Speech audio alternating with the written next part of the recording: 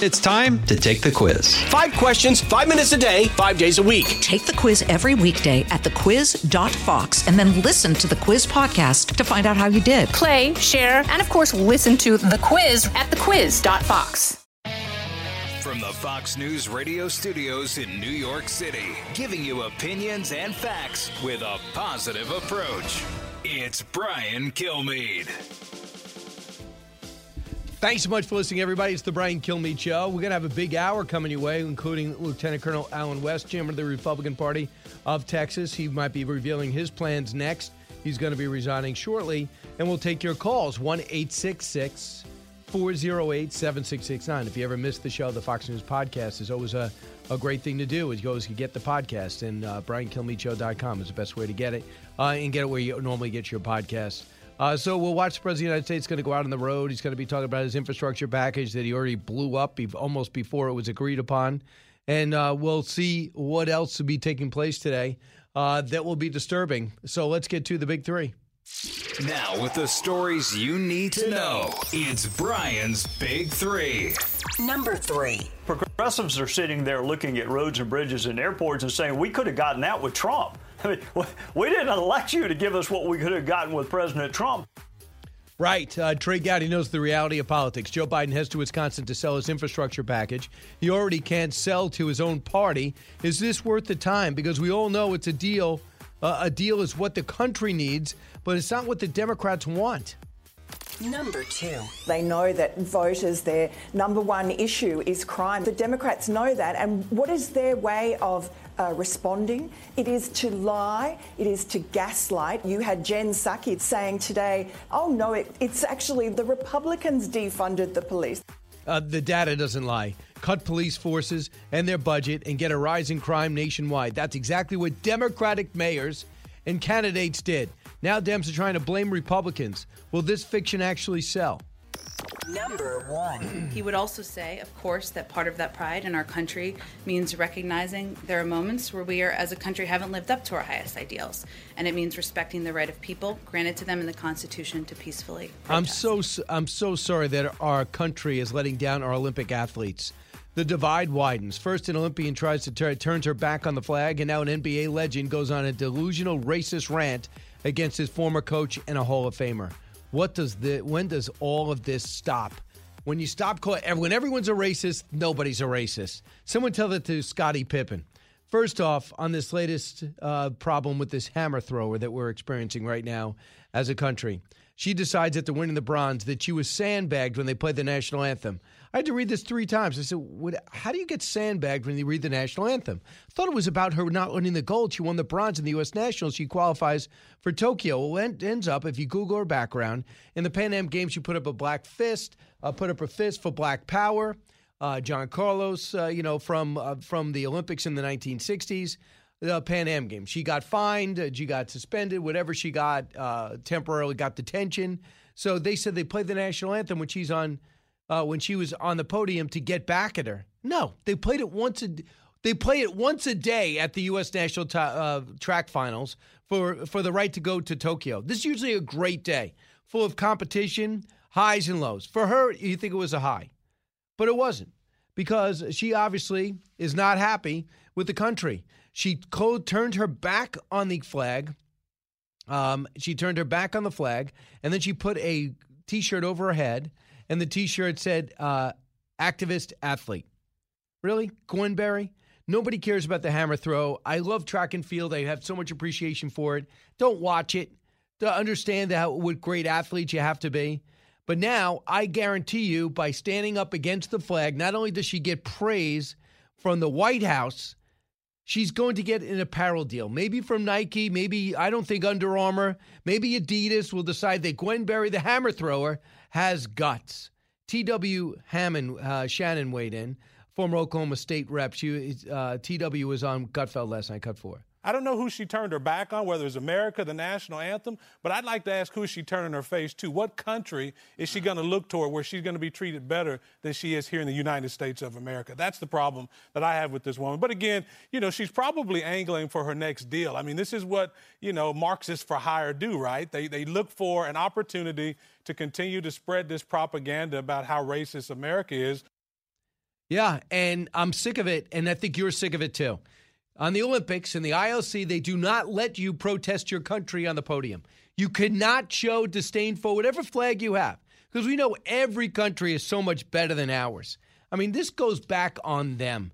Please, if you don't like the country and have a better idea, there should be a fast track to let people compete for other countries that they're prouder of, because I can't think of a better one on our worst day.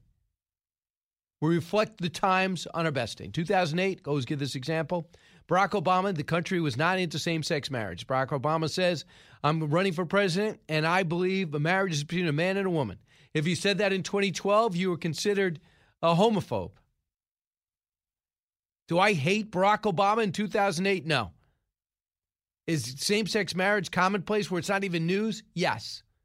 Things changed. You don't condemn the person of his time, in our time, by the way. So I thought, I can't believe we're having this debate again. And then Dan Patrick has Scottie Pippen on the show. In case you do not know, if you're a non-sports fan, one of the top 20 players, about 50 players of all time, played with Michael Jordan. He was famous for not getting off the bench when Michael Jordan went to go play baseball because they weren't calling his name for the final play of a playoff game. It would forever sully his image, but he would end up strong as one of the great players and one of the nicest guys. However, he was kind of bitter. He signed a 10-year contract that dramatically underpaid him considering what he ended up achieving. And they did this wrong. The Bulls never tore it up and redid it. So he always had some bitterness towards money he did not make and had to leave it, go make it elsewhere. Listen to what Scottie Pippen did to his reputation and Phil Jackson's reputation. So here's how it rolled out. Cut 6. But when you say a racial move, why would Tony, who was a rookie, get the last second shot and you put me out of bounds? That's what I mean, racial. Like, that was Scottie Pippen's team. But Scottie Phil Pippen then was on pace to be an MVP that year, right? Why would you put him in a position not to be successful? Why wouldn't you put him in a position to succeed? Michael Jordan is not there. So who's next in line for you? So Scottie Pippen, Tony Kukoc, in case you don't know, was white, and I think he still is. And he was a rookie, and he got the call and got that play call. Why? He was a great outside shooter. I'll defer to any Bulls fan to tell me who's right or wrong. I don't care. That's not the issue. But I don't think in a million years think Phil Jackson, who coached Michael Jordan, Shaquille O'Neal, Kobe Bryant, probably 85% of all the people he coached, maybe 90, were black. How could we hear that he's racist? But listen to this exchange. Cut 8. By saying a racial move, you're calling Phil a racist. I don't got a problem with that. Do you think Phil was or is? Oh, yeah. I mean, do you remember Phil Jackson left the Lakers, wrote a book on Kobe Bryant, and then came back and coached him? Who would do that? You name someone in professional sports that would do that. I think he tried to expose Kobe in a way that he shouldn't have. You're the head coach, and you're the guy that sits in the locker room and tells the players, this is a circle, and everything stays within the circle, because that's what team is about. But you as the head coach, open it up, and now you go out and you try to belittle, at that time, probably one of the greatest players in the game. Okay. You really think that's racial? Why does Michael Jordan love him? And Kobe Bryant was, according to some circles, extremely tough to deal with. And in Phil Jackson's mind, very egocentric. And he really caused most of the problems with Shaq. I wasn't there. But who thinks that's racial? I think, according to reports, Shaquille O'Neal is black too. Here's my problem. Not to talk basketball, but just to talk how ridiculous this country is becoming. Now people who didn't see race are seeing race at 60. They didn't see at 15 and 20 and 25. I believe this guy is from a small college, ends up being one of the greatest players of all time and developed most of those skills under a guy named Phil Jackson, who he's now calling racist. Cut 9. Well, it feels like he's disloyal. I don't know if that makes him a racist. Well, that's your way of putting it out, and I have my way. I was in the locker room with him. I was in practices with him. You're looking for him afar. Okay. Dan Patrick, by the way, has a great radio show. And he's a great broadcaster. One of the few to leave ESPN and get bigger when he left. So he wasn't done yet. Everyone watched The Last Dance. We had nothing else to do, and it was a great documentary of Michael Jordan's final season. He comes back. They chronicled his incredible career, why he ended up bigger and better than anybody else, and no one's gotten close since, including LeBron James, from Larry Bird to even Tom Brady. They don't compare to Derek Jeter. Don't compare to Michael Jordan. So Scottie Pippen was there, and I thought that Michael Jordan always gave him his due, but he felt as though The Last Dance didn't treat him well. And that's fine. But I didn't think race was an issue, especially because, according to the people that know him, Michael Jordan's black. But no, there's race in everything now. Let's listen to The Last Dance. This guy named Steve Kerr, in case you don't know, now coach of the Golden State Warriors, was an outstanding player for the Chicago Bulls, and famously won a series for them by hitting the last shot. Cut 10. I thought in the huddle, Mike says, I'm going to throw you the ball. You'll be open at the foul line. Phil had nothing to do with that? You know all those cameras that's sitting in that huddle, who they was working for? You know who Michael was speaking to when he said that, right? That was planned. That was speaking to the camera. That wasn't speaking out of what we're going to have to do, what the play is going to be. That was speaking to the camera. Had John Stockton not came down, trust me, that was building his own documentary, because he knew he was controlling the cameras. You understand English? Yeah. All those cameras that were working basically for Michael Jordan, not for the Chicago Bulls. That was not naturally spoken. That was rehearsed. Okay. It's pretty amazing, right? And lastly, I'll just play this out. Scottie Pippen, the biggest issue with Michael Jordan in The Last Dance. Well, I just thought they were being honest. Scottie Pippen comes out of nowhere, shine. They didn't redo his deal. That's terrible. He got bad advice. I understand it. He is from a big family with very little money. He wanted to help them out right away, and they made him stick with this outdated contract. It was 10 years long. Cut 11. I think my biggest thing with the documentary was Michael, who didn't play in 94, who was selling a video based on The Last Dance, was something that he sort of tried to pull out to show that our winning was all about me.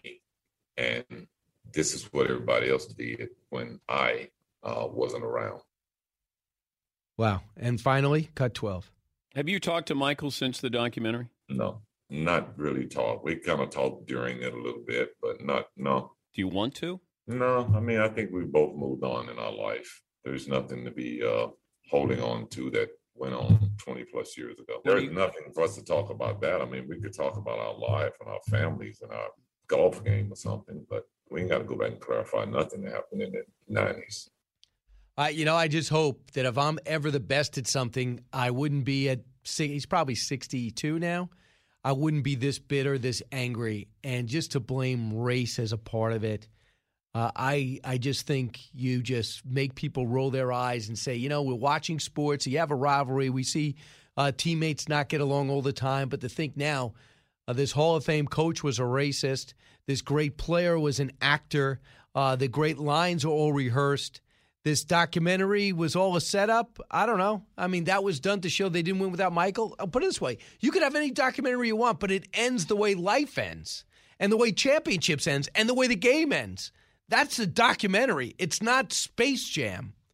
I'll talk about that and race in America today. And are you sick of this in sports, or are you someone that appreciated Muhammad Ali standing up and Jim Brown taking a stand to make America better? 1-866-408-7669. I'm going to ask Colonel Alan West that, but I want to talk to you next. And also we'll talk about the infrastructure deal as they start selling it to us. Meanwhile, they're going to just give us a reconciliation bill, knowing that we're going to pay for everybody's babysitting, school lunches, preschool, and elder care. Why not? Because we're a socialist country anyway. So legalize pot, legalize gambling, don't work, and pay for things that we can't afford. What could be wrong with that formula? That's America today under President Biden. Not okay with me. Brian Kilmeade Show. Challenging conventional thought and wisdom. You're with Brian Kilmeade. from the Fox News Podcasts Network. I'm Ben Domenech, Fox News contributor and editor of the Transom.com daily newsletter, and I'm inviting you to join a conversation every week. It's the Ben Domenech Podcast. Subscribe and listen now by going to foxnewspodcasts.com. As many of you know from your own life experiences, a life in so-called blue-collar work is something to be proud of. It is very rewarding to work that has impact on your friends, your neighbors, and your family's lives. Great successes can be had in the blue-collar career. There's no degree requirement for achieving comfort, peace, and freedom. While schools cut shop classes and funnel students into colleges, there are plenty of options for hard workers who are ready to take advantage of open positions. Many young people today assume that college is the only way to achieve success in life. That is not true. Let me introduce you to Ken Rusk. Ken spent his younger years digging ditches and working in construction. He never went to college. Instead, he made goals, planned, and worked hard for 30 years. Now Ken is a successful entrepreneur with multiple businesses and revenue streams. In his national best-selling book, Blue Collar Cash, Ken shares his insights from over 30 years of working in blue-collar trades as an entrepreneur, mentor, and life coach. Now he's created a guide made specifically for you and your unique situation. This guide will give you or someone you love the tools you need to start designing the life of their dreams. You can achieve your dreams regardless of your educational background or your past. Go to kenrusk.com/path to learn more. That's kenrusk.com/path. A talk show that's real. This is the Brian Kilmeade Show. The president did mention that the American Rescue Plan, the state and local funding, something that was supported by the president, a lot of Democrats who supported and voted for the bill, could help ensure local cops were kept on the beat in communities across the country. As you know, didn't receive a single Republican vote. That funding has been used to keep cops on the beat. I know it hasn't. In fact, They could choose to do that, but almost no Democratic mayor has put that into law enforcement. The first thing they did over the last year and a half, as Jen Psaki and the White House tries to rewrite history that we're living through and pretend that Republicans defunded the police, there's not a Republican on the planet who thought that was a good idea. None. That's like saying Donald Trump was against the wall. Really? You really want to spin it that he was against the wall? You really want to say it that Republicans are for defunding the police? Are you nuts? Homicides are up across the country. Burglaries are up across the country by significant margins, and that changed the dialogue in this country. They already knew defund the police was bad. James Clyburn and Barack Obama said, Democrats, what are you doing? There's 800,000 cops in this country. They're responsible, active. They're responsible to keep Americans safe of all stripes and genders. They know one thing. They don't know party. They know safety and security. And now you want to defund that? And when the numbers start getting bad, they look and say, Democrats, you started this. And now they want to switch it.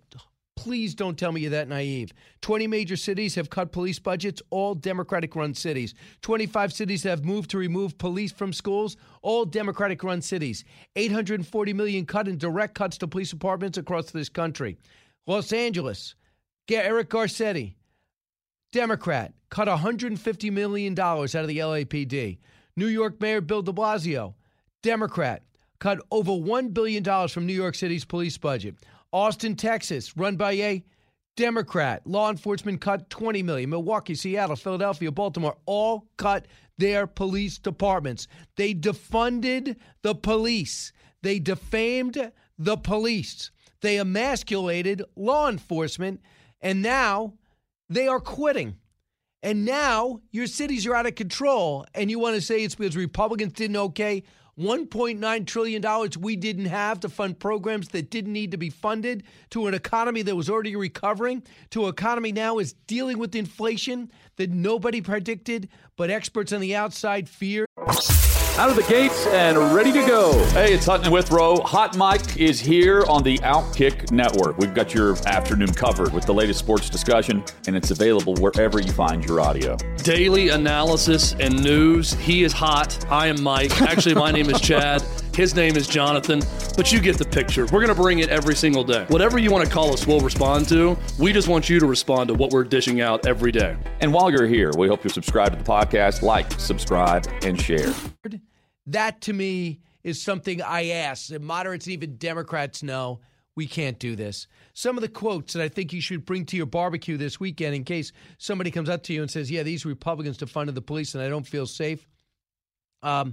Almost every Republican, almost every person is on who wants to defund the police has been quoted. Cori Bush. On Barack Obama saying don't defund the police, he said defund the police is not a slogan, it's a mandate for keeping black people alive. Jamal Bowman, Democrat, defund the police and defund the systems that are terrorizing our communities. These are just two of the quotes. You know about AOC for defund the police. Says that's what they're saying on the street. Don't tell me not to use that word. Please find a Republican who thinks that's a good idea. None of them do. 1-866-408-7669. I'll come back and take your calls after Lieutenant Colonel Alan West tells me what's happening at the border in Texas and why so many Hispanics seem to be finding the Republican Party.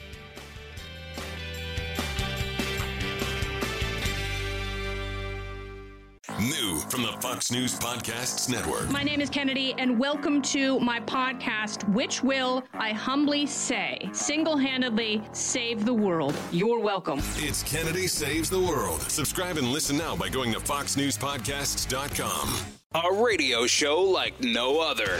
It's Brian Kilmeade. It was my recommendation to visit El Paso. El Paso is actually one of the busiest of the 9 sectors across the southwest border, and it also provides the opportunity to see the full expanse of our work. Not only the central processing center where we encounter migrants, bring them to shelter for transfer to Health and Human Services, but we also were able to visit the port where we propel lawful trade and travel through that port of entry. Well, that's great. Go to the lawful port of entry instead of the tens of thousands that are being held in McAllen, Texas, and the Rio Grande Valley.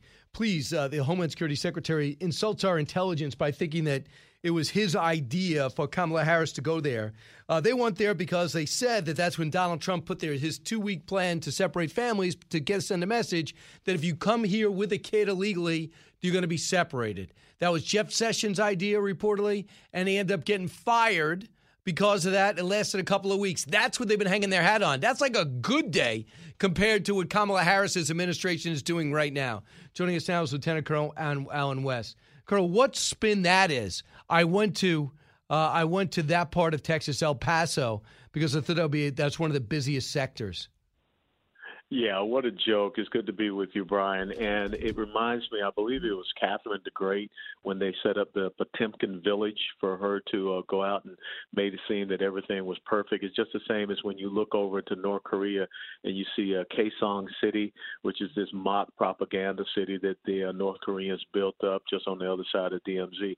You go down to El Paso, you're not going to see what is really ailing us here in Texas. You need to go down to Del Rio. You need to go to Donald, Roma, you need to go to McAllen, you need to go to Brownsville, you need to go to all of those points in between. You need to go down there and talk to some of these border city mayors and also some of these county officials that are along the Rio Grande Valley. You go to El Paso, you're going to see, exactly what they want to show, the facade, and get the opportunity to say in a 2-hour visit, I think that was the total expanse of her stopping by, is to say that she's been to the border. Nah, she hadn't been to the border. She just went to the place that they wanted to show off and get a check in the box. So I understand the governor has told the federal government, you're not using any more housing here for illegals.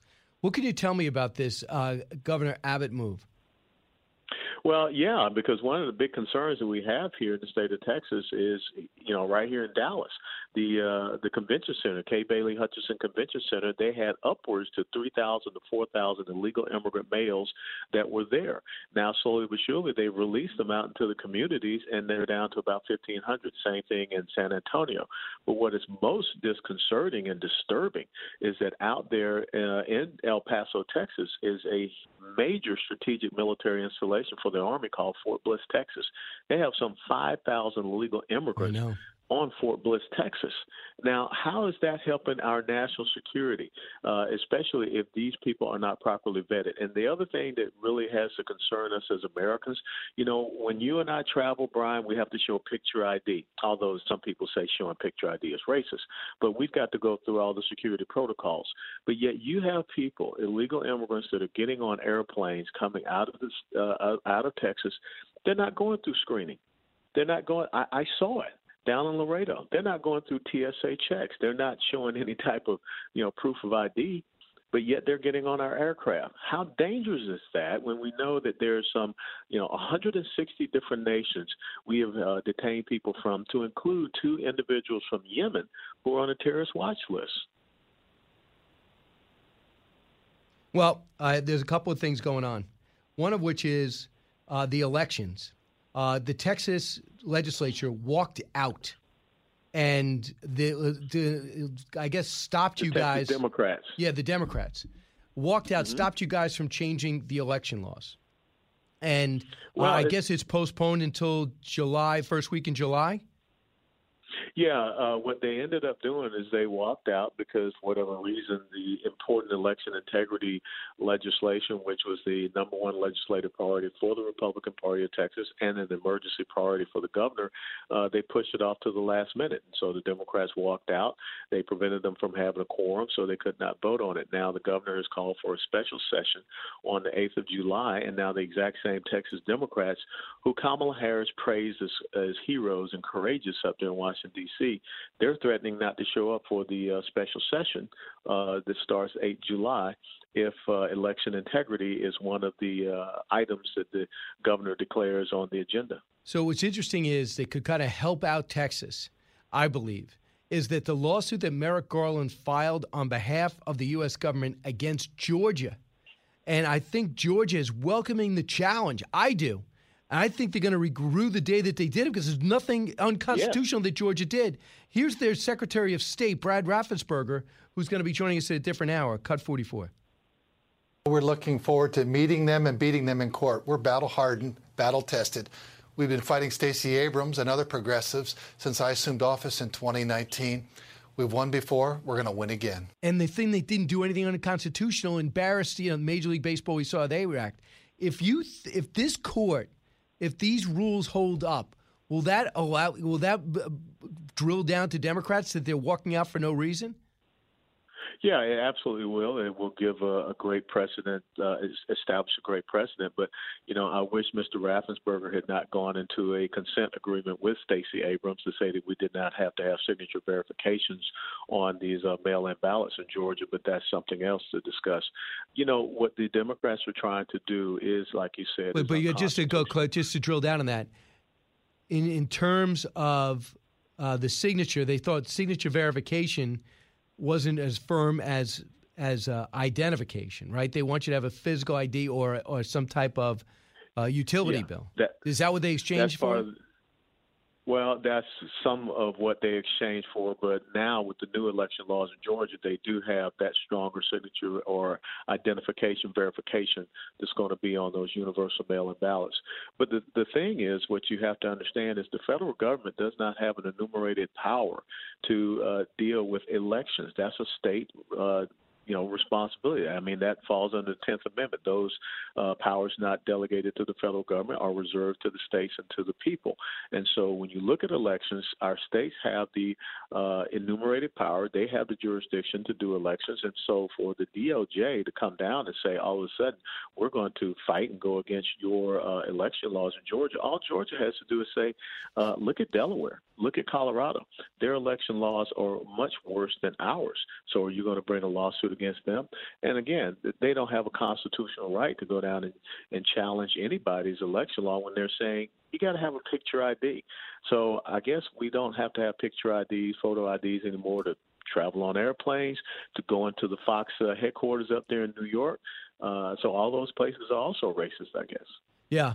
I want to bring you to a couple other things, one of which is this hammer thrower who decided that she wanted to turn her back on the flag and put something over her head, a T-shirt that said activist athlete, and basically said, don't say I'm anti-American. I love my people, which I'm not really sure what that means.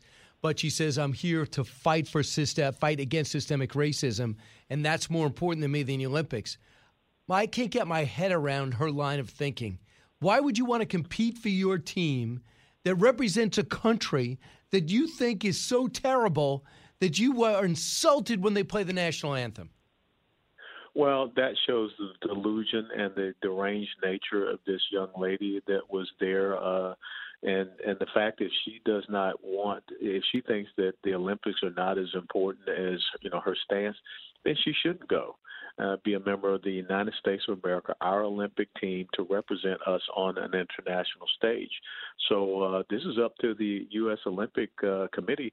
Should they allow people such as this to go and represent our country? I think most Americans would say no. Right, but you know what? She's going to walk away with an apparel deal. If not Nike, Adidas, I can't see Under Armour, but one of these companies is going to go, that's my hammer thrower. She represents anything that I don't like about the country, I'll sign her up. Now people know who Gwen Berry is. For me, for the wrong reason. And the president doesn't condemn. That's her right. She's proud of her. Well, that's totally for the wrong reasons, and I think that we should be celebrating the young men and women who are out there wearing name tags to say U.S. Marines, U.S. Army, U.S. Air Force, U.S. Navy, U.S. Coast Guard, because they are proud of our country. And sadly, we have this woke progressive socialism, this CRT, that's infiltrating into our military as well, trying to pit the members of our military against each other. This is a cancer that we've got to stop. We've got to end, and that's one of the reasons I'm going to continue to speak out against it. They say that when you become a general, you have to be a politician, and there's a lot of great people who stop at lieutenant colonel because they like to be great servants. They don't want to play the politics games. You stopped at lieutenant colonel.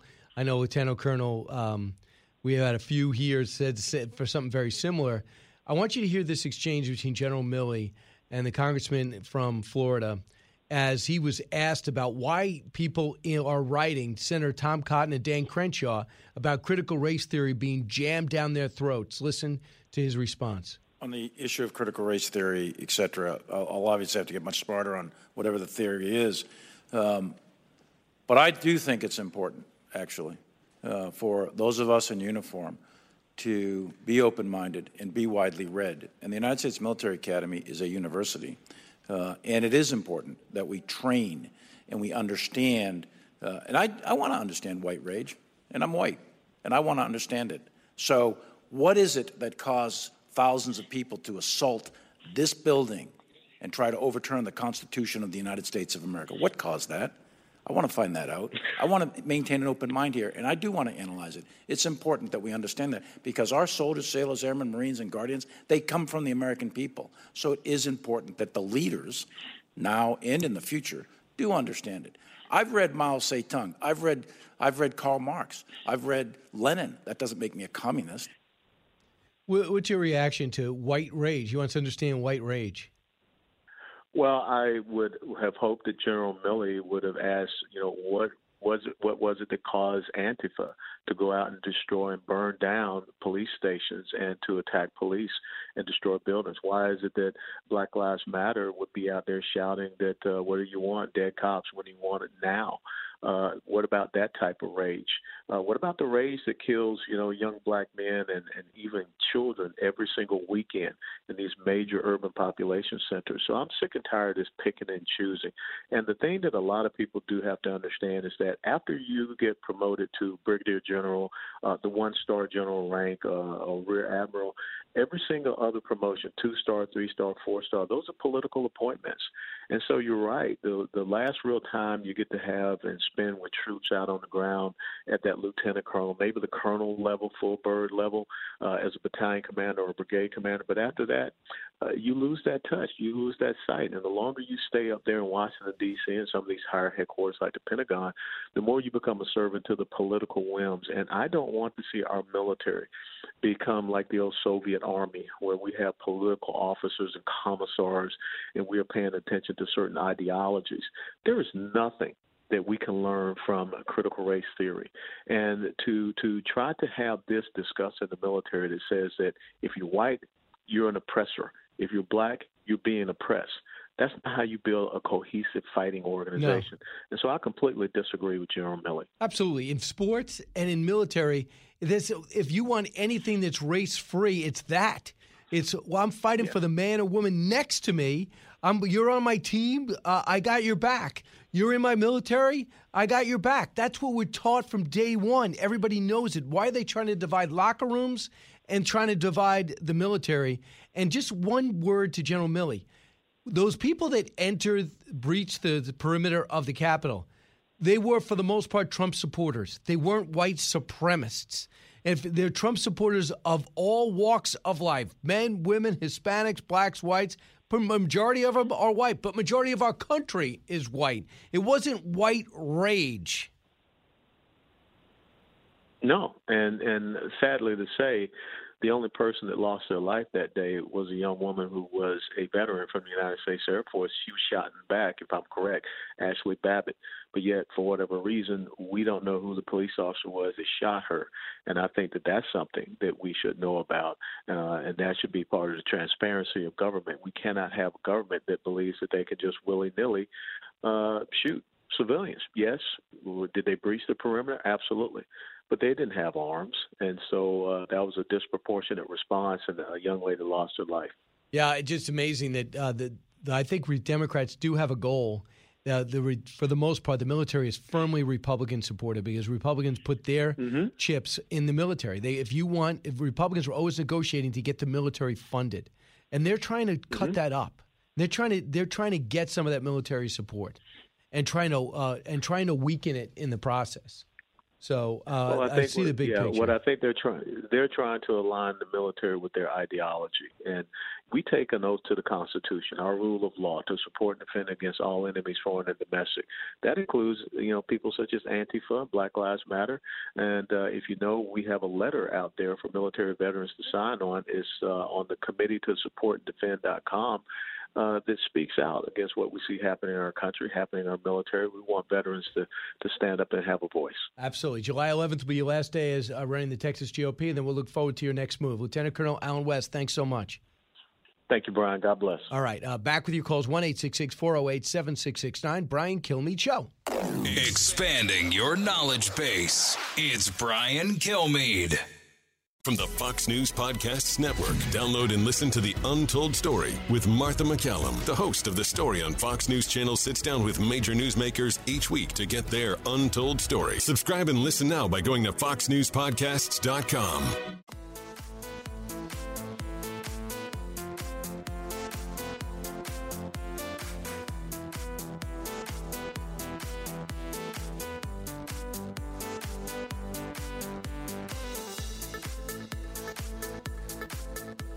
The more you listen, the more you'll know. It's Brian Kilmeade. Yeah, welcome back, everybody. 1-866-408-7669. Just got a reminder, brand new season of What Made America Great in a time in which everyone is deciding America is so bad on the left. We have 4 new episodes. Go to Fox Nation, where you're watching us right now, and download them. Tell me what you think. Go to BrianKilmeade.com. You can write me back. Let's go out to Jeff listening in North Carolina. Hey, Jeff. Hey, how you doing? Hey, I just listened to the Lieutenant Colonel, and I want to thank him for his service. But I'm a black veteran myself, and I served as a Marine officer back in the mid-'80s. But I just think that he's disingenuous, and when he kind of skirts around what happened on January 6th and talks about BLM and Antifa. The Colonel and I both were born during Jim Crow. So we have that in common. We're both black. We both served in the military. But my grandmother used to tell me, don't watch the puppet. Don't watch the puppet because it's the person behind, it's the puppeteer that's pulling the strings. And when people are paying you money to say certain things, that's what you do. You're paid to say certain things and make certain points. If he wasn't getting paid by the Republican Party, and as a private citizen and as a former lieutenant colonel, I would respect him more. He is paid to say things that are very disingenuous. I will say this. I will say you cannot question the colonel's integrity. He's shown it time and time again. He's taken on his own party. He's taken on Trump before. And he disagrees with Trump on Afghanistan. He disagrees with him on Syria. He 100% disagrees with him on the level of hit back when the Syrians use chemical weapons. So there's other times he disagreed. This is how he feels. And there's one thing about him. He's not getting paid. He actually earned that job. He actually won an election. So no one's telling him what to do. He's taken on his own party. I think he's going to run for governor against a Republican governor. Who's paying him for that? Fox Nation presents podcasts Women of the Bible Speak. I'm Shannon Bream, host of Fox News at Night and author of the new book, Women of the Bible Speak, the wisdom of 16 women and their lessons for today. Subscribe now on Apple Podcasts, Spotify, foxnewspodcast.com, or wherever you download your podcasts. Live from the Fox News radio studios in New York City, fresh off the set of Fox and Friends, it's America's receptive voice, Brian Kilmeade. Thanks so much for listening, everybody. Coming to you from New York, heard around the country, heard around the world. This is the Brian Kilmeade Show. Jennifer Griffin will be with us shortly. Fox News' national security correspondent, bring us up close and personal to what is happening in Iraq that has that government condemning us for blowing up weapons depots, which were pretty much sponsored by and filled up by Iranian-sponsored militias. And then we'll do a simulcast with Varney and Company and take your calls. Meanwhile, let's get to the big three. Now, with the stories you need to know, it's Brian's Big Three. Number 3. Progressives are sitting there looking at roads and bridges and airports and saying, we could have gotten that with Trump. I mean, we didn't elect you to give us what we could have gotten with President Trump. Trey Gowdy, making a lot of sense. President Biden heads to Wisconsin to sell an infrastructure, a bipartisan package. He's already can't sell his own party. Is this worth the time? Because we all know it's a deal that America needs. Number 2. They know that voters, their number one issue is crime. The Democrats know that. And what is their way of responding? It is to lie. It is to gaslight. You had Jen Psaki saying today, oh, no, it's actually the Republicans defunded the police. Fascinating and totally not true. The data does not lie. Cut police force and their budget and get a rise in crime nationwide. That's exactly what happened. But now Democrats, realizing this is bad for them, are blaming Republicans. Will that fiction actually sell? Number 1. He would also say, of course, that part of that pride in our country means recognizing there are moments where we are, as a country, haven't lived up to our highest ideals. And it means respecting the right of people granted to them in the Constitution to peacefully protest. Yeah, they're allowed to do it, but why would you do it? Why would you win a medal in the U.S. Olympic trials, get to the get eligible for the Tokyo Games, and then turn your back on the American flag and put something over your head? Add to that, an NBA legend goes on a delusional racist rant against a Hall of Fame coach that coached him for over 10 years. When does all this stop? We'll discuss that in a second, but first things first. One of the things that you might have missed was under President Biden, there was airstrikes in blowing up weapons depots inside Iraq. Here's what the president said yesterday, cut 30. I directed last night's airstrikes targeting sites used by the Iranian-backed militia group responsible for recent attacks on U.S. personnel in Iraq. And I have that authority under Article 2, and even those up in the Hill who are reluctant to acknowledge that have acknowledged that's the case. And that is. And some of them, Senator Murphy, said, wait a second, we need to be briefed before you hit like that. I think presidents need freedom to act like that. But what went into it, Jennifer Griffin knows. She joins us now from Washington. Hey, Jennifer. Hi, Brian. How are you? Hey, good. So what did they hit? And then what happened after that?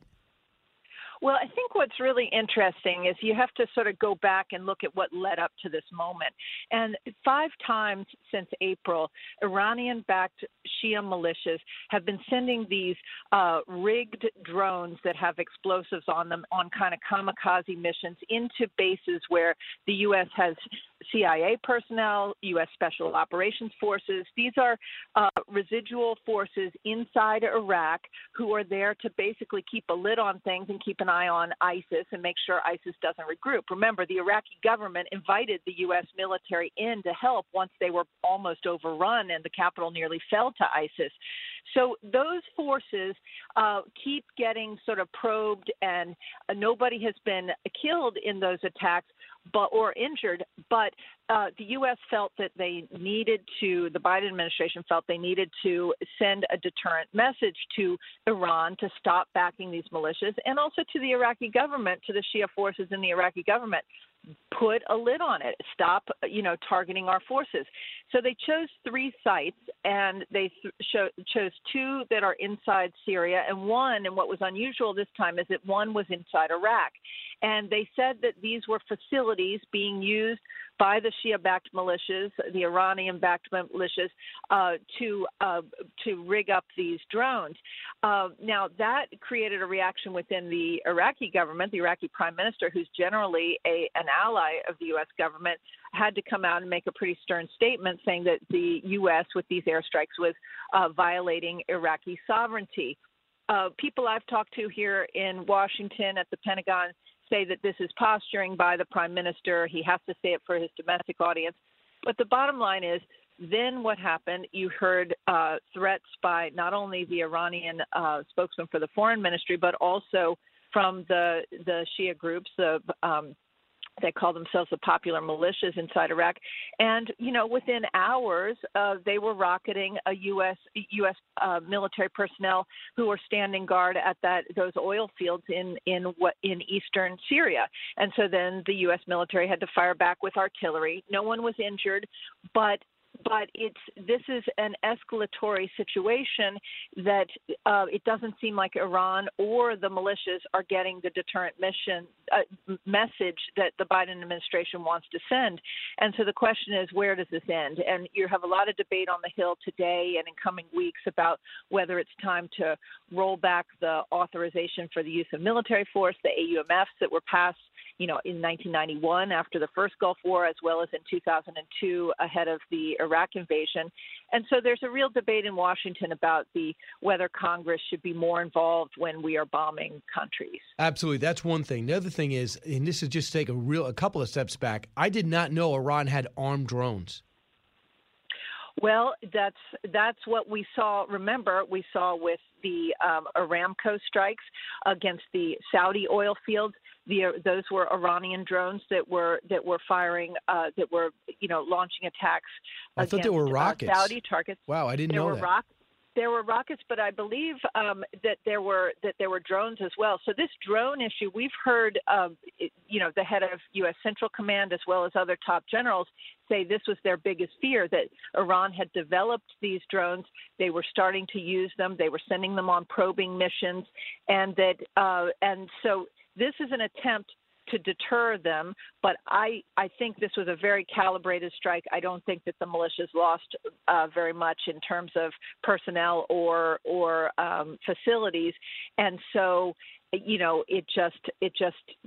question is, what will deter Iran? What will deter these militias? And you also have to look at the backdrop of what's happening this week, Brian. The Biden administration is trying to enter another round of nuclear talks with Iran. You have a hardliner who has just been elected president inside Iran. He won't take over until August. But a lot of this is the U.S. messaging through airstrikes, through taking certain Iranian websites offline. Remember that we had that news last week. And so the question is this all part of the negotiations over the nuclear deal? But you also had the Israeli president at the White House yesterday. That's where you heard Biden make that statement. And the Israelis are really trying to say to the U.S. they don't think these negotiations are going to work. Here's what Dan Hoffman, as you know, he was former CIA station chief, knows the region well. Cut 32. That statement from the government of Iraq just reflects the extent to which the government of Iran is influencing Iraq's foreign policy, and we've seen this been going on for a decade or so. I think what we're seeing now is Iran is testing the United States. This is a very similar pattern that we've seen before, of violence that escalates with Iranian proxy militias attacking our forces.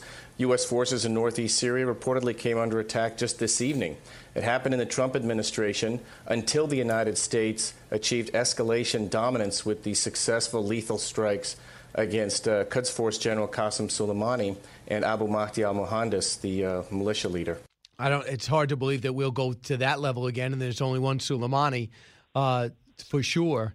So I'm just curious. But remember, I'll tell you what's interesting, because Dan Hoffman and I speak a lot, and we're and I agree with his assessment there.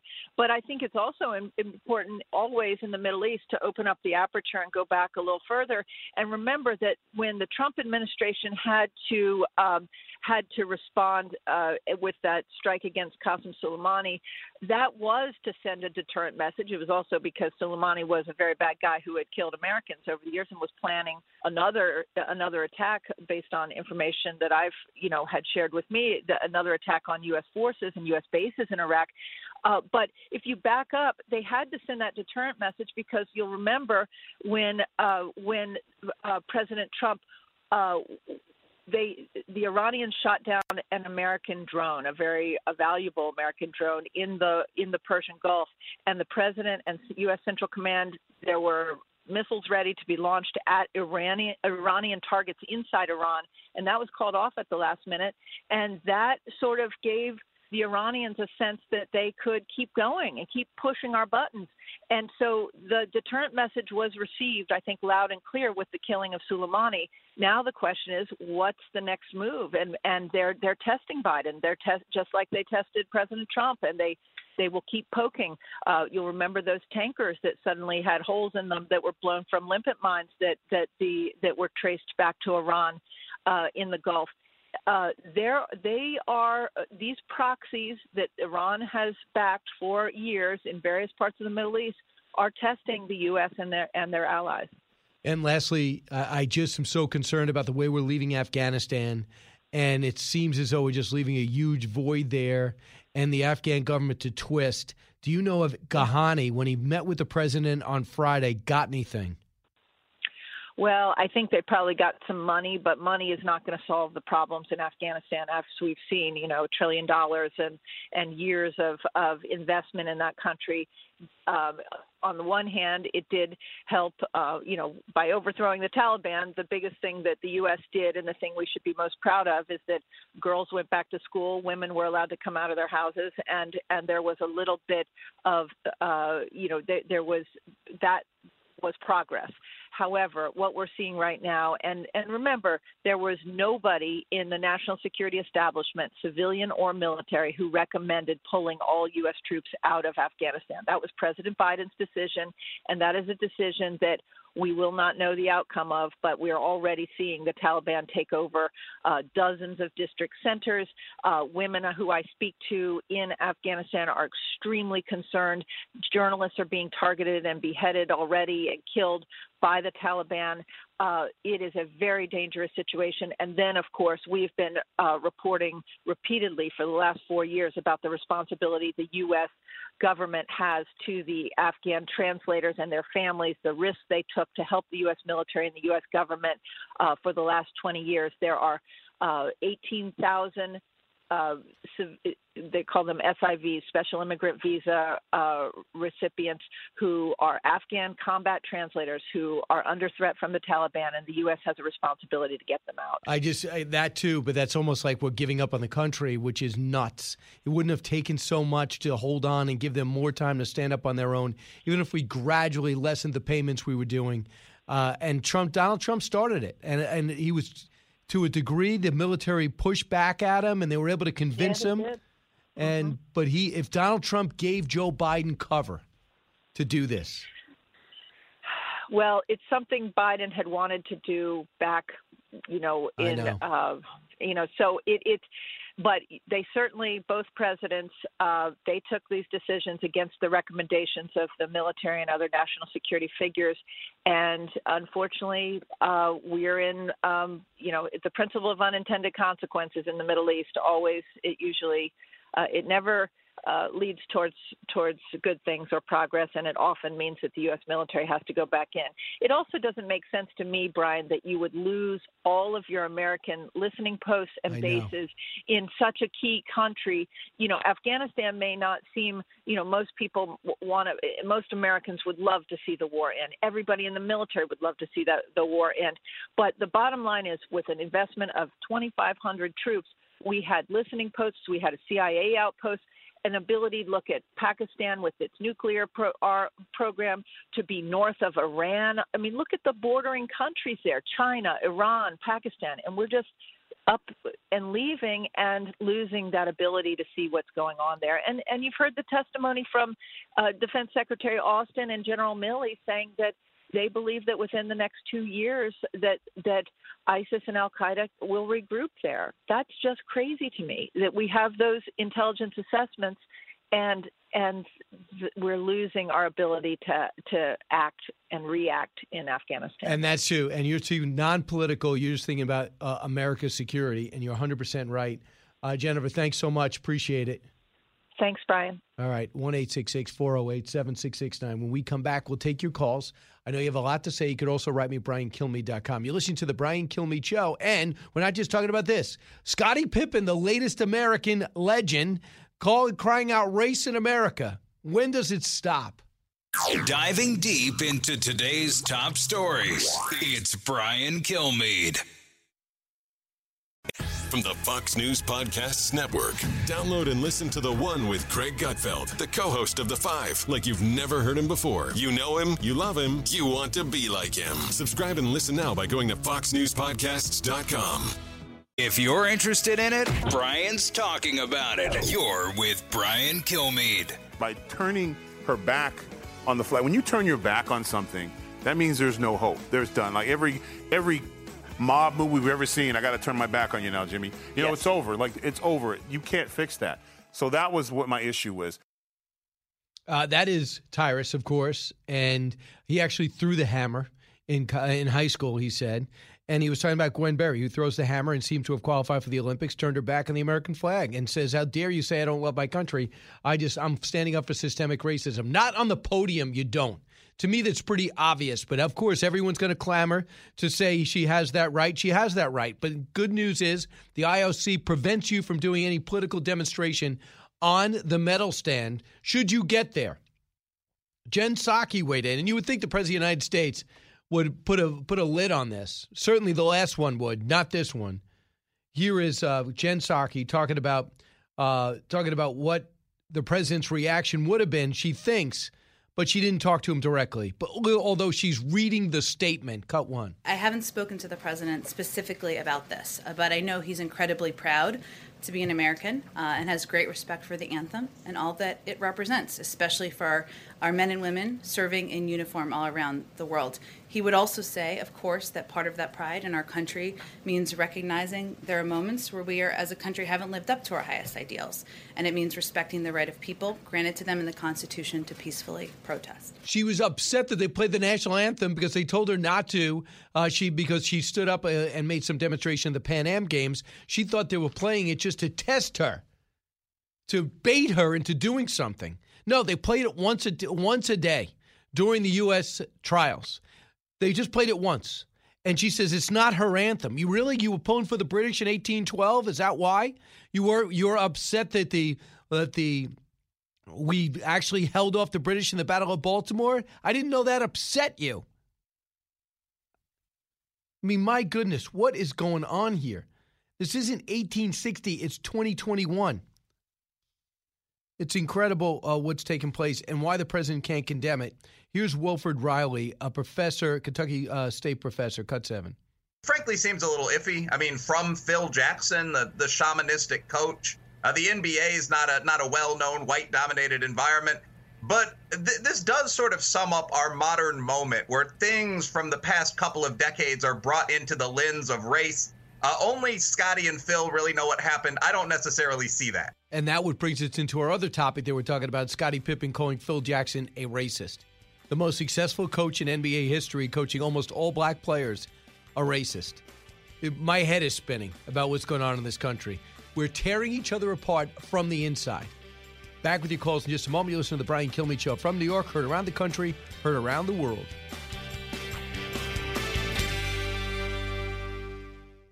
It's the Hammer Time Podcast. Fox News Channel's Bill Hemmer takes you one-on-one with engaging personalities covering the critical issues of the day. Find Hammer Time now by going to foxnewspodcasts.com. America's listening to Fox News. Radio that makes you think. This is the Brian Kilmeade Show.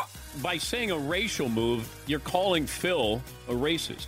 I don't got a problem with that. Do you think Phil was or is? Oh, yeah. I mean, do you remember Phil Jackson left the Lakers, wrote a book on Kobe Bryant, and then came back and coached him? Who would do that? You name someone in professional sports that would do that. I think he tried to expose Kobe in a way that he shouldn't have. You're the head coach, and you're the guy that sits in the locker room and tells the players, this is a circle, and everything stays within the circle because that's what team is about. But you as the head coach, open it up, and now you go out and you try to belittle, at that time, probably one of the greatest players in the game.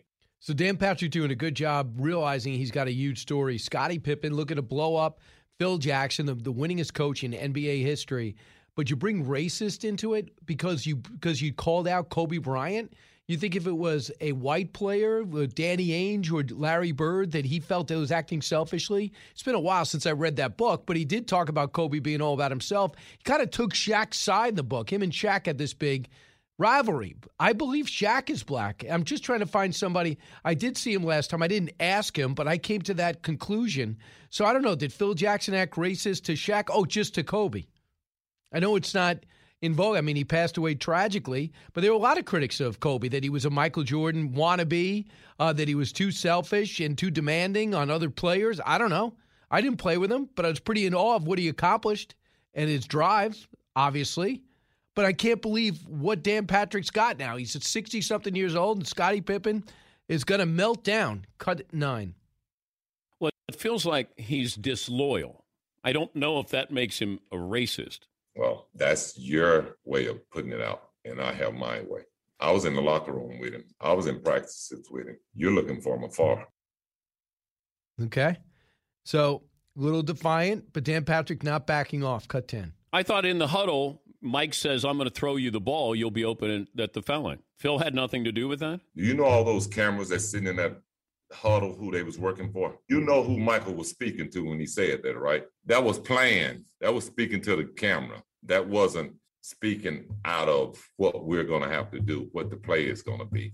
That was speaking to the camera. Had John Stockton not came down, trust me, that was building his own documentary because he knew he was controlling the cameras. You understand English? Yeah. All those cameras that was working were working basically for Michael Jordan, not for the Chicago Bulls. That was not naturally spoken. That was rehearsed. So he's saying that when he passed off to Steve Kerr, who hit the winning shot, that was all rehearsed.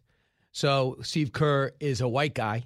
I'm trying to follow the train of thought. And I'm just outraged that race is figuring into everything, even something that we thought it was free of race. In fact, Michael Jordan said white people buy shoes too. And I was hosting a show with Jim Brown, and Jim Brown was aggravated at Michael Jordan. He says he's not using his platform enough for other causes. He's not even looking into who's making his Nike shoes. I mean, it's slave labor, or it's these children making his shoes in Vietnam or Thailand. He wouldn't even look into it. And he would not bring up race. He just wanted to play. He's like, don't bring that up. Let's just play. And now in 2021, when things are better than they were even in 1990, you have a star from the 90s calling out Michael Jordan, saying it's all manufactured, a documentary's manufactured. Okay, 6 championships.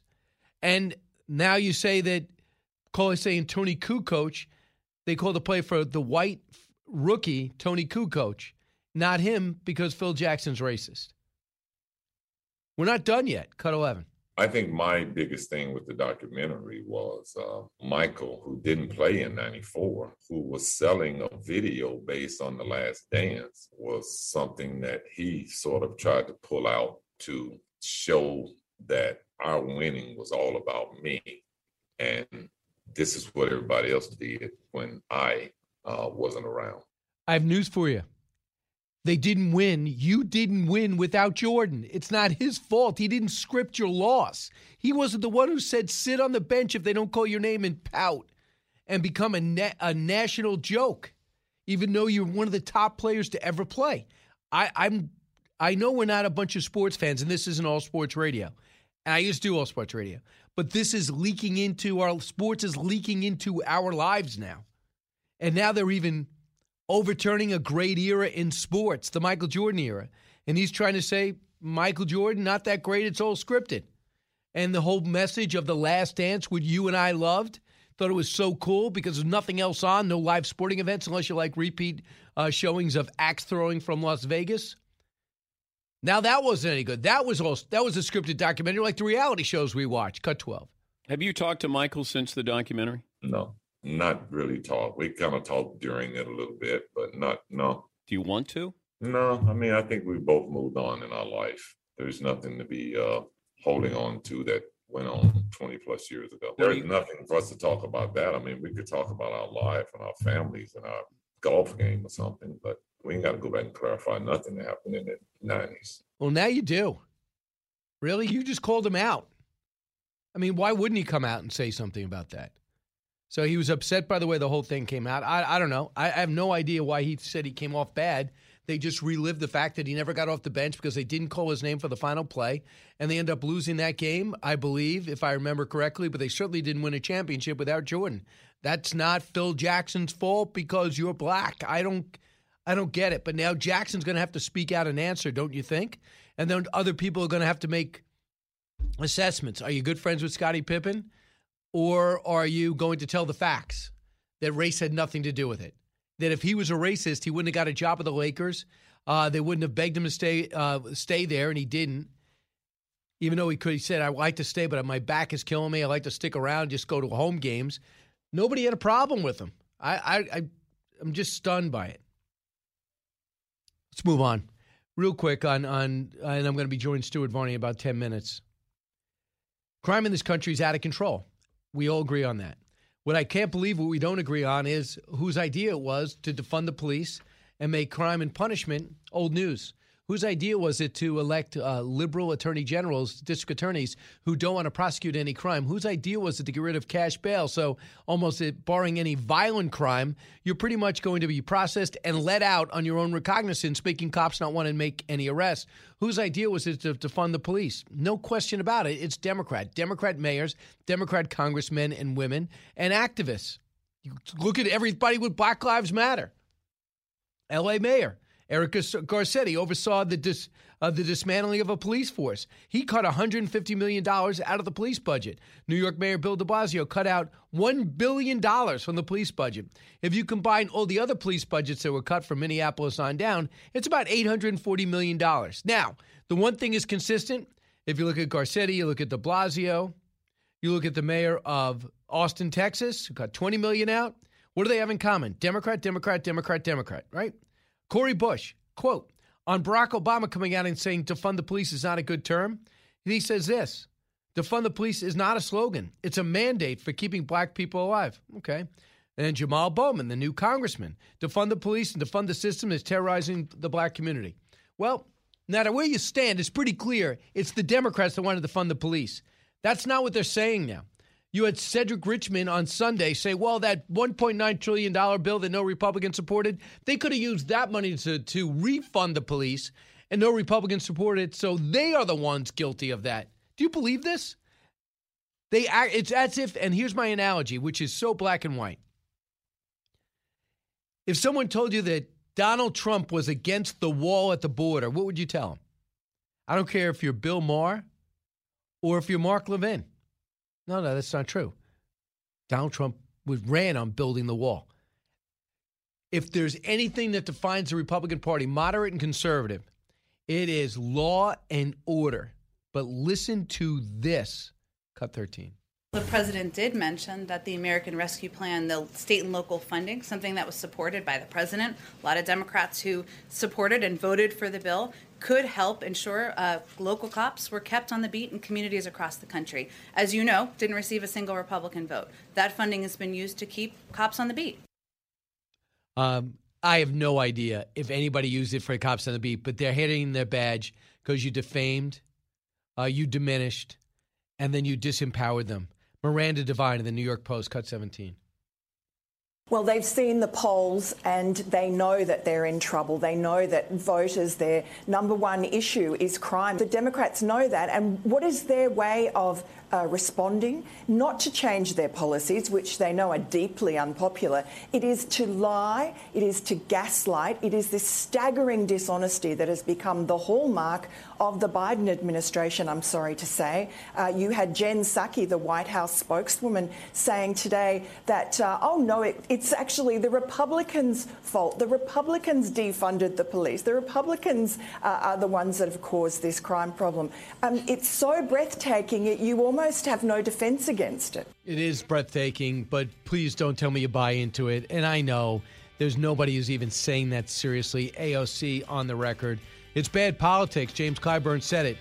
But it's not necessarily bad policy, according to Democrats. I'll be on with Stuart Varney. You'll get to see me on FBN and Fox Nation when we come back. Brian Kilmeade Show. Don't move. from the Fox News Podcasts Network. I'm Ben Domenech, publisher of The Federalist, and I'm inviting you to join a new conversation with the smartest thinkers out there about the country and where we're going. Subscribe to the Ben Domenech Podcast. Subscribe and listen now by going to foxnewspodcasts.com. Now, the Brian Kilmeade Show joins Fox Business's Varney & Company with Stuart Varney, live on your radio and on Fox Business. Here's Brian Kilmeade.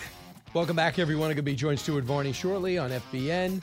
Then we'll take your calls and try to squeeze them in before we're done. 1-866-408-7669. We're talking about a bunch of things, including crime, this infrastructure bill I haven't gotten heavily into, but I've never seen a guy with so much experience shoot himself in the foot so often, and Joe Biden did just that because he went out and talked about the bipartisan deal. 2 hours later, he said, I'm going to cut another deal on the side with everything negotiated out of it for Republicans.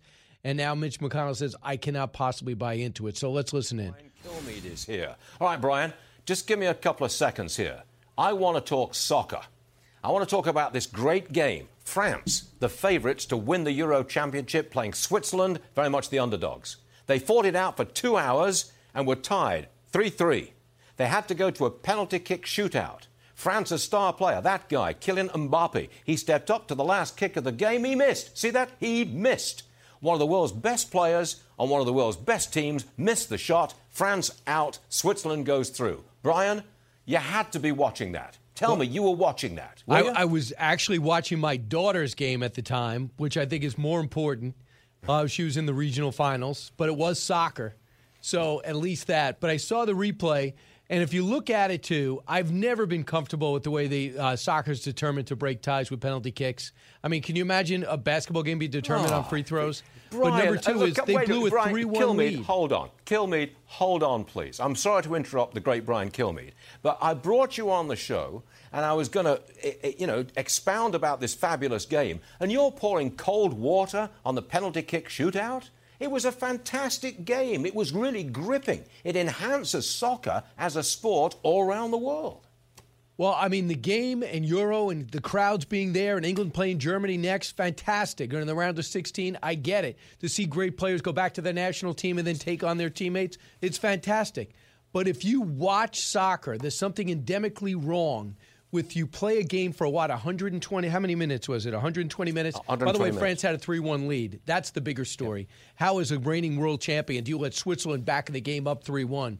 And how do you not have sudden death in overtime? But you just cannot, you should not be determining the outcome of a major sport by just one simple skill. And the way you do it to break ties is a different conversation. Look, take a player off the field. That's not the way to do it. You've got to have a fairly quick ending. You played for 2 hours, 120 minutes. You're still tied. What are you going to do? You've got to end it quickly because the players who win have got to move on to another game in a couple of days. You can't just let this game go on for hours and hours and hours. Stuart, does the Brian, better team win penalty kicks?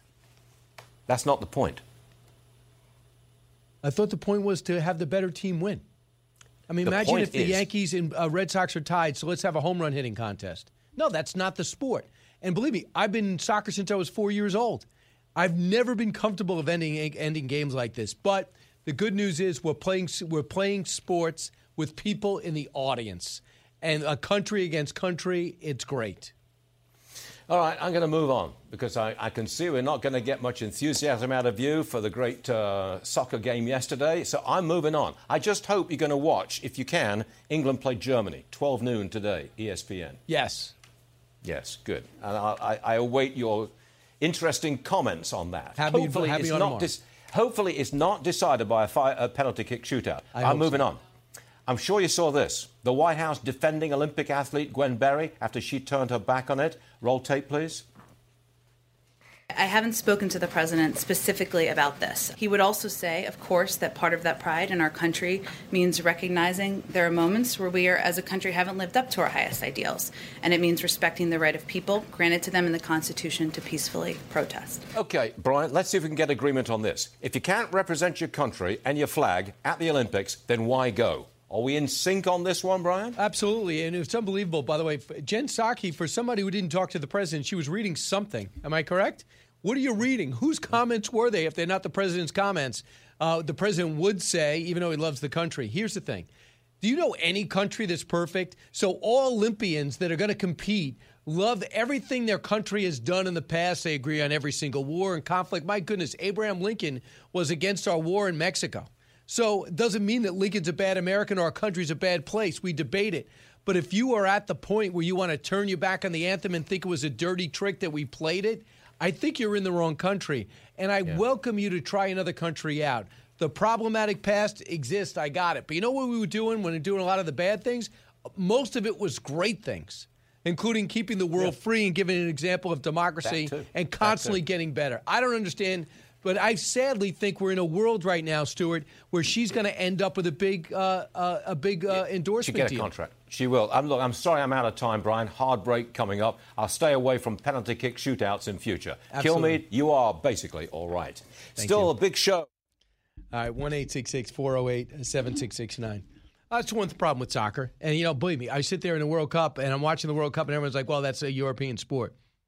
You're not going to feel that way in the next men's World Cup. They did not, believe it or not, our guys did not qualify for the Olympics. An embarrassment. They didn't qualify for the last World Cup, an embarrassment.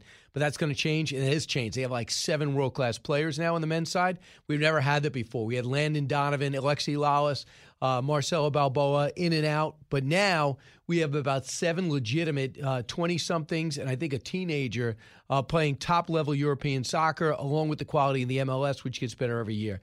But the women are basically returning the same World Cup team. They're getting older. And I fully expect, unless the IOC is going to enforce it, Megan Rapinoe to take a knee too. Because she evidently doesn't feel our country lives up to her high ideals. Because we watched her curse her way in the Canyon of Heroes with a bunch of little girls around. And we know that was really fantastic and a great example. Appreciate everybody listening. This is what I want you to do. Go to BrianKilmeadShow.com, order the podcast. And if you want any of my books, including Sam Houston, The Alamo Avengers, the antithesis of Forget the Alamo, which is now out and highlighted in Time Magazine, go to BrianKilmeade.com. I could sign it and send it, as well as all the other books, something to read for this summer, including we have young adult versions. So if you want your 5th to 7th grader to read it, it's there for you too. Thanks so much for listening, everyone. Keep it here.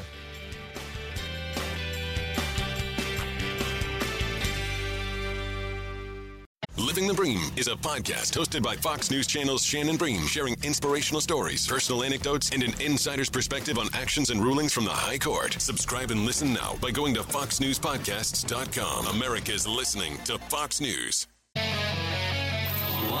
from the Fox News radio studios in New York City, fresh off the set of Fox and Friends, it's America's receptive voice, Brian Kilmeade. Thanks so much for listening, everybody. It's the Brian Kilmeade Show, coming to you from New York, heard around the country, heard around the world. Trace Gallagher is going to be coming off his TV set and coming on our show. He's going to be, right after he and Dana Perino. He's filling in for Bill Hemmer today, so he'll come in here. You know, he's normally based out on the West Coast. Can't get his perspective on L.A. County now, saying we might go back to the masks. Isn't that great? Because of this variant. The variant, which, by the way, the vaccine protects us against. So let's get to the big 3. Now, with the stories you need to know, it's Brian's Big 3. Number 3. Progressives are sitting there looking at roads and bridges and airports and saying, we could have gotten that with Trump. I mean, we didn't elect you to give us what we could have gotten with President Trump. Joe Biden heads to Wisconsin to sell us on the bipartisan infrastructure package. By the way, he cannot sell to his own party. Is this even worth our time? I know we need it. I just hard to believe that they'll pass it. Number 2. They know that voters, their number one issue is crime. The Democrats know that. And what is their way of responding? It is to lie. It is to gaslight. You had Jen Psaki saying today, oh, no, it's actually the Republicans defunded the police. The data doesn't lie. Cut police force and their budgets and get a rise in crime nationwide. Go figure. Now Dems are trying to blame Republicans? Will this fiction actually sell? Number 1. He would also say, of course, that part of that pride in our country means recognizing there are moments where we are, as a country, haven't lived up to our highest ideals. And it means respecting the right of people granted to them in the Constitution to peacefully protest. Yeah, here we go. The divide widens. First, an Olympian turns her back on the American flag and says, what is the big deal? What's nothing to see here? And an NBA legend goes on a delusional racist rant against a former NBA coach who happens to be the winningest in history. When does this all stop? Speaking of when does it all stop, what about election controversy? It seems to never stop, even though we're a year and a half away from an election. I don't have to tell that to Brad Raffensperger. He's the Georgia State Secretary of State, and he finds himself in the eye of storm today because they decide to rein in some of the rules that were put on the books for the pandemic compensation. And when they start reining stuff in and clarifying things, they're called Jim Crow, racist. You don't want black people or minorities to vote. Is that really the case? Now they're being sued by the Attorney General, the Department of Justice, for their new election rules. Brad Raffensperger, welcome back. Hi, Brian. Hey, Thanks Brad. for that intro. I mean, it's unbelievable. In a way, I'm relieved because I believe you want this fight's going to work out for you guys. You're the attorney. Do you agree? Well, I'm actually the Secretary of State. I'm not an attorney. I'm an engineer, but we have some great attorneys, and we will meet them and beat them in a court of law. We have the truth on our side. Because what is the reality about what changed between 2022 and down the line and 2020 about the Georgia election rules? Fundamentally. Well, the number one issue is there's been so much controversy over signature match. It was what was in place, and we're now moving away from that, which is very subjective, to an objective measure, driver's license with photo ID. It's what they're using actually in Minnesota right now, run by the Democrats. It's used currently in red states and blue states. It's nonpartisan, bipartisan. It doesn't matter what demographic group you're from. It works. You also have drop boxes, but you eliminated the plethora of drop boxes. How many are allowed? Well, there's one allowed per every 100,000 people in every county, at least one per county, and it'll actually be mandated that every county needs to have drop boxes. Last year during the pandemic, 139 of our 159 counties did do drop boxes, but 20 counties chose not to do drop boxes. So now it'll be a uniform process based on population. So that's interesting. So, Jonathan Turley, I want you to hear first Merrick Garland. What are your thoughts when Merrick Garland said this last week about your state? The Department of Justice is suing the state of Georgia. Our complaint alleges that recent changes to Georgia's election laws were enacted with the purpose of denying or abridging the right of black Georgians to vote on account of their race or color in violation of Section 2 of the Voting Rights Act. Where we believe the civil rights of Americans have been violated, we will not hesitate to act. So what are your thoughts when you saw that announcement? It's offensive. If you look at what we've done, it's going with photo ID. This is the same argument they used 10 years ago when we did photo ID for in-person voting. They said it would hurt certain demographic groups. It has not. In fact, if you look at polling, all groups, Democrats and Republicans across all demographics, like to have photo ID because they know then you can actually identify who the voter is that's either going to vote absentee or vote in person. The reality on snacks and water given to people online, what did you actually put in the books? What we said is that there's no politicking with 150 feet. What we saw last election cycle is people were coming within that 150-foot zone with a bottle of water, but using that as an excuse to do some politicking. And they had on T-shirts, you can definitely tell what side of the aisle that they were coming from. And so we're saying no politicking with 150 feet. Outside 150 feet, you can do water, snacks. That's allowed. As long as you're not trying to buy votes, that's still illegal and always will be illegal. What about people that say that you don't allow enough early voting? We just increased it by 1 day. So we now have 17 days mandatory across the entire state, and any county that would like to can add 2 days of Sunday. Compare that to Delaware. We have nearly twice to three times the amount of early voting that they have in the state of Delaware. And what about the no excuse absentee balloting? We kept that in place. It's been in place since 2005. So I want you to hear what Jonathan Turley, on his first blush, the assessment of what could happen. And I think that they may ultimately regret this move.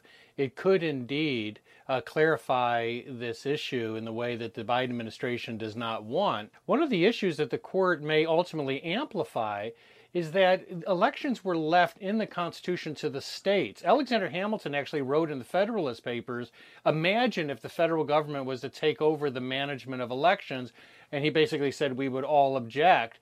Well, that's what's happening now in Congress. They're trying to essentially federalize elections. And I think they're going to have a serious pushback on this lawsuit. You could have a ruling by the next presidential election that runs against the narrative of the Biden administration. In which they want to say is Jim Crow 2.0. And it's not. And it's an insult for the president to get involved in a way a pundit would.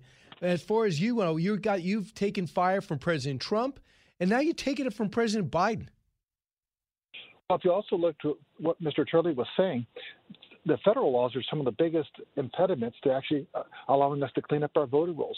With the NVRA that was passed in 1993, once we are in an election year, we can effectively cannot update our voter rolls because we roll from a primary election to a primary runoff, which we typically have in Georgia. Then we go to the fall election, and then we also then have runoffs in the fall.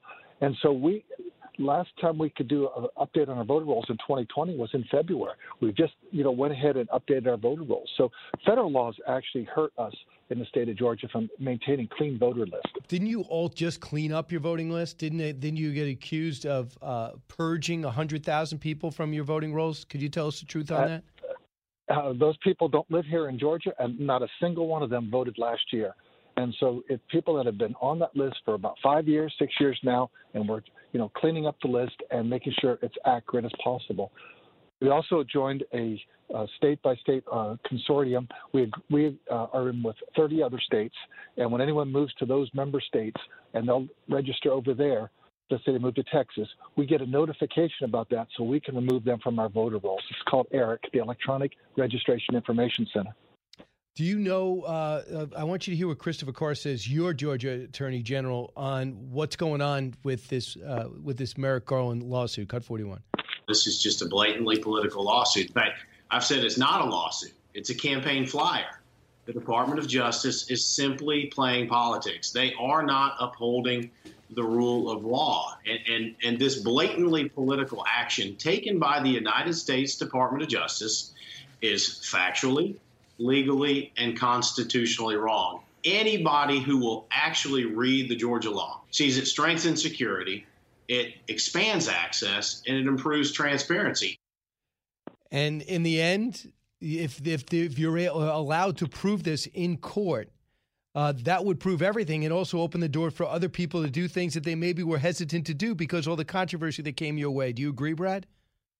Yes, I agree with what our Attorney General just said. I was on a call yesterday morning with our attorneys discussing this case, and we're going to have a robust defense. We are going to win on this, and that's why we're excited because we can settle these issues. When I was elected in 2019, I immediately had about 8 cases. Right now we have another 8 cases from this law that we just passed. At one point we had pushing about 15 cases. We've been beating these cases back from left-wing groups, Stacey Abrams and everyone that's on her side of the aisle, well-funded by these liberal action groups. And we're looking forward to finally getting some resolution. I think SB 202, when it gets to court, we are going to prevail. And that way, I think it really sets the table for elections going forward. And do you know the schedule of when you get a chance to put your case in court? Well, as soon as possible. I know that we have one case that I inherited from, Governor Kemp when he was secretary that goes all the way back to 2016. So some of these cases do hang around for a long period of time. So we're not going to have a resolution before 2022. But as long as there's no injunction to stop us from incorporating this and utilizing the law, we'll continue to, move forward. Brad, do you ever ask yourself why you wanted this job? Well, it's always good to have someone in a position that will stand for the truth, make sure that we have honest and fair elections. And I think I've shown that I'll stand in the gap. I'll take the flack from both sides and make sure we have honest and fair elections. And that's what people elected me for. Now, I know you're not into the Senate side. A lot of people are intrigued about what's happening in terms of running against Raphael Warnock, who's up in 2022 as the Republicans struggle to get the Senate back. Herschel Walker's thinking about it. Who else is in the fray? Oh, we have many candidates in the fray. At the end of the day, I think we're going to have a really strong candidate, and it'll be exciting, and we'll win back that seat. And I think that we're going to have some other successes throughout the country. I'm looking forward to that. Brad, go get him. Brad Faffensberger, thanks so much. Thank you, Brian. All right, 1-866-408-7669. I think it's a fight they want. Listen, if someone keeps calling you out, and you know you did nothing wrong, okay, give me my chance to say my side to my face. How's that? And then we'll do it in court, and we just hope the judge is fair. That's all. Because when it goes Georgia's way, they're going to say, well, it must be a Trump judge. And I have no idea what judge they're going to get. But my hope is people start believing the verdict in elections again, because I think it's dangerous. 1-866-408-7669. I'll take your calls next. Trace Gallagher at the bottom of the hour. It's your chance to be heard by a nationwide audience, one of the fastest growing in the country. You're listening to The Brian Kilmeade Show. Newsmakers and newsbreakers. Hear it first, only on The Brian Kilmeade Show. Jason in the House, the Jason Chaffetz podcast. Dive deeper than the headlines and the party lines as I take on American life, politics, and entertainment. Subscribe now on foxnewspodcast.com or wherever you download podcasts. Breaking news, unique opinions. Hear it all on The Brian Kilmeade Show. Survival center, let's say. First of all, it was away from Washington, 240 miles. And you don't want to be close to Washington. We're assuming, the fundamental assumption is Washington is the primary target. So you want to be out of town, you want to be away from the fallout. And there's a railroad line that goes right to Union Station from here. So in the 50s, when they were planning this, the rail line was the connection. The other thing was, yes, there's this physical facility, but it was maintained in a constant state of operational readiness for 30 years. Wow. 24/7 for 30 years. So you could hide the maintenance of the bunker within the maintenance of this larger facility. So that is a little of one of the episodes from my upcoming series that's dropped yesterday, Monday, on what made America great, and a time in which we'll question America and how great it is. We all know it is not perfect, but no one ever said perfect. It's not what made America perfect. What made it great? We talk about the Greenbrier. So what do you do in the Cold War in 1953 if you're concerned about the Russians, Soviets getting the atomic bomb, and they got it? Well, you make sure that the country survives even if Washington doesn't. So you give them a place for the House and Senate to run to that no one would expect. How about the West Virginia mountains, Greenbrier Resort, a place for the elite? Well, built in the back, they say it's an extension, is this underground, what looks like a human vault where we would be able to house the House and Senate and their staffers and their immediate family for 30 days. Pretty cool, right? So that's on Fox Nation if you haven't gotten it. But if you do get it and have it already, just go on your phone right now. Just tap it and you'll get the brand new season. Let's go out to Christine, listen on WDBO in Orlando. Hey, Christine. Hi. I have one comment. If this Olympic hopeful who turned her butt toward the American flag should happen to pursue a career resulting from her infamy, I wonder if she would turn her back on the American dollar. No, she doesn't. I mean, she's going to get, I hate to say it, this woman's going to get paid because of this. Now, everybody wants her. They're going to want to talk to her. They're going to see what she tweets on a regular basis. Remember, she could easily get a couple of commercials. She said, I never said I didn't love the country. He said, I do it for my people. I'm not sure what this means. Here's the exact tweet. I never said I hated the country. People try to put words in my mouth, but they can't. That's why I speak out. I love my people. Now, I don't know. Who are her people? Am I her people? Are you her people? Correct. I agree with that comment. Absolutely. Are you disappointed the president is not condemning it? Absolutely. I respect that man. He is the resident of the White House, not the president, in my opinion. But I disagree with him on this issue. All right. Thanks so much. It's disappointing. I mean, we're just trying to get through the Olympics. Tokyo's pushing back on their own country. Country people said, I don't want the world traveling here. I'm concerned about the virus. Only 15% of the population is inoculated. We shouldn't be having it. And now we're going to send our athletes over. And I think, okay, it'd be kind of cool. It's summer, dead period. No one's watching baseball anyway. Basketball, the NHL is done. Football starts a break camp.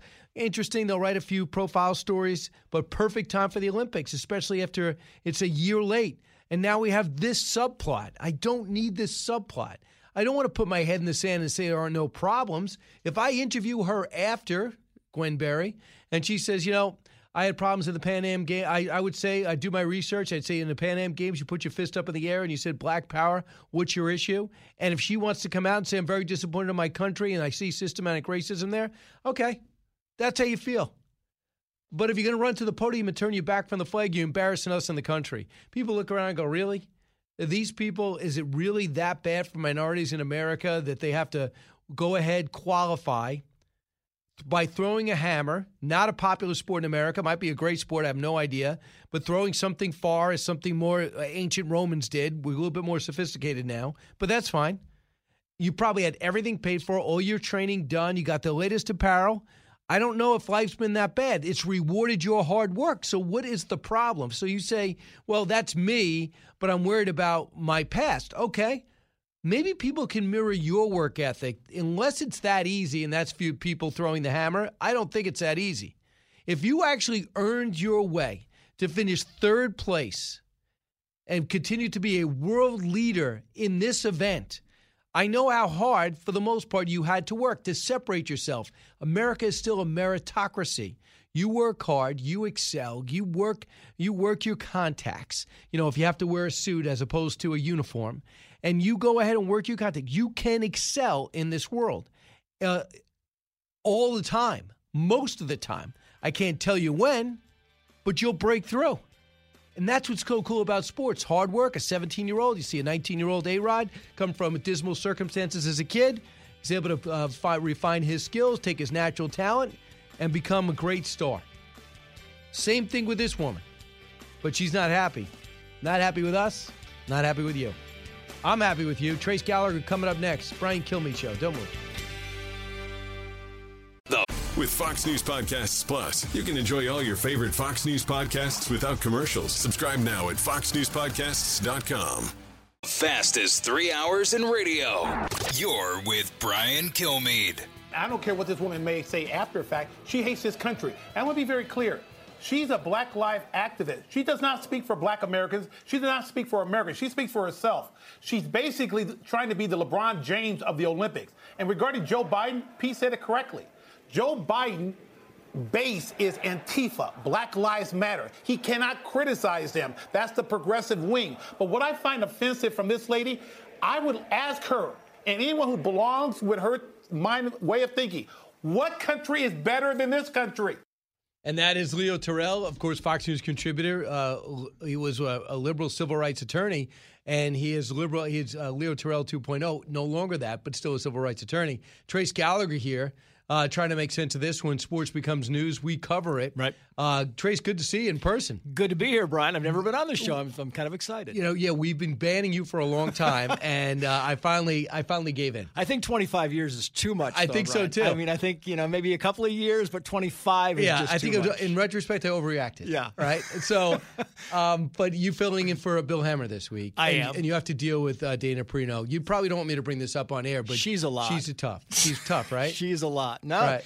I mean, really, is there a more gracious woman on the planet than Dana Perino? She's just the most easygoing person, smart, bright, knowledgeable, well-read too. The most well-read person I've ever met. Yep, she's on it. She's definitely on it. And she must be a speed reader. We're going to get to the bottom of that. You're an investigative reporter. Could you get to the bottom of that? I will. I mean, you work with her all week? I'll be back in about 3 weeks, and I'll get to the bottom of that. And you filled in for John Roberts last week. Did John Roberts last week, Bill Hemmer this week. I'm doing you next week. No, I'm told. They haven't told you yet. Right. It's just, what they told me? I'm just getting reports now. My shoes are too big. Yeah, that's what it is. So now that they just texted me and said, no, cancel the Kill Me thing. You're out. But you are going to be filling in for Brett Baer. I am. I think I'm doing special report on July 30th or July 20th. One of the summer days where nobody's here. They can't find anybody in D.C. So they said, you know what? Let's let Gallagher do it because there's nobody in the building. They're all in the Hamptons or in Chevy Chase or doing whatever they do. So I've never thought the first time you'd be on the show we'd be talking about hammer throwing.